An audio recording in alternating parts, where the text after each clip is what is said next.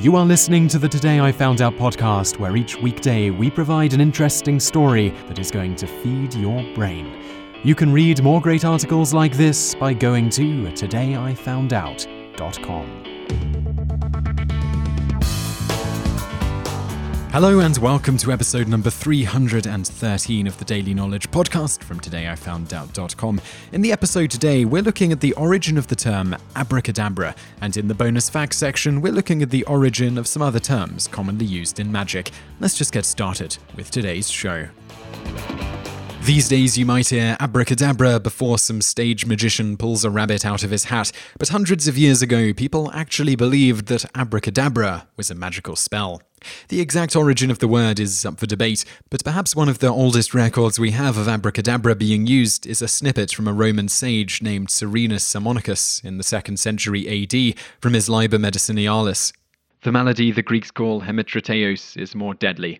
None of our ancestors could name this disease in our own language, nor did they feel the need to. On a piece of parchment, write the so-called abracadabra several times, repeating it on the line below, but take off the end, so that gradually individual letters, which you will take away each time, are missing from the word. Continue until the last letter makes the apex of a cone. Remember to wind this with linen and hang it around the neck. Many people say that the lard of a lion is effective. It's unlikely that Sammonicus came up with the word on his own, and it is thought to have been in use before then. There are a couple of theories as to where it might have ultimately come from. First, it could have been derived from the equally magical word abraxas, whose letters in Greek numerology add up to 365, the number of days in the year. It could be that the early sages thought this was a powerful word and somehow created abracadabra out of it and turned it into a cure. Alternatively, the word might be derived from the Hebrew words for Father, Son, and Holy Spirit, A, Ben, Ruach, Hakadesh, respectively. Perhaps more intuitively, it could be derived from the Aramaic phrase avracadabra. Harry Potter fans will likely know that this is what J.K. Rowling used when she was coming up with the killing curse, Avada Kedavra. In an interview, she stated that the original phrase meant "let the thing be destroyed," though there is some debate on whether she is correct on this. Nonetheless, this would suit the cure theory well. Abracadabra was written to destroy the sickness. As strange as it may seem today, people did wear talismans of sorts with the abracadabra cone, as Sammonicus described. It was thought to cure diseases, fever, and other problems by siphoning it out of the person and expelling it through the bottom A. Obviously, it would have no more than a placebo effect on the user, but people seem to put a lot of stock in it. For example, in the 1500s, Eva Remington Taylor wrote The Troublesome Voyage of Captain Edward Fenton, in which she claimed, Bannister saith yet he healed 200 in 1 year of an ague by hanging abracadabra around their necks. Abracadabra was still used as a cure well into the 18th century, as evidenced by a 1722 book by Daniel Defoe titled Journal of Plague Year, which lamented the use of such charms.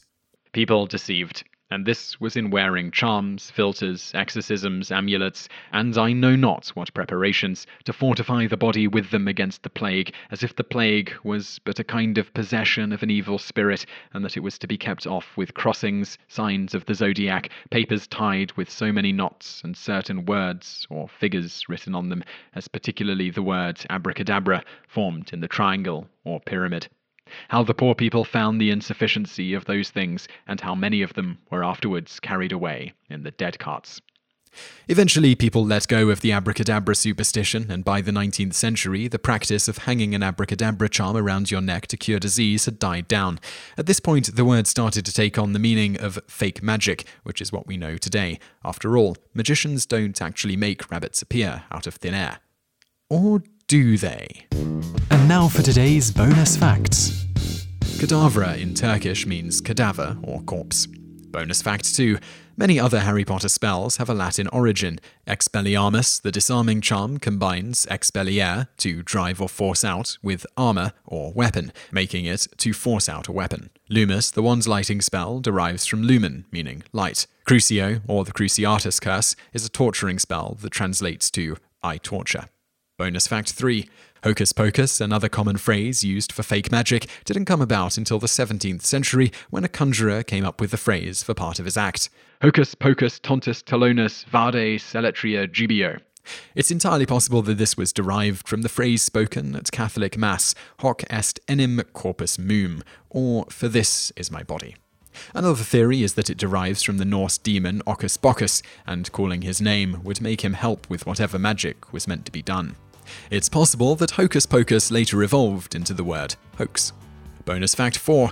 Presto simply means quickly in Italian. It was used by magicians who were attempting to call up demons and apparently wanted them to hurry up. You just listened to an episode of the Today I Found Out Daily podcast. Tune in every weekday for another great episode, or find more articles at todayifoundout.com.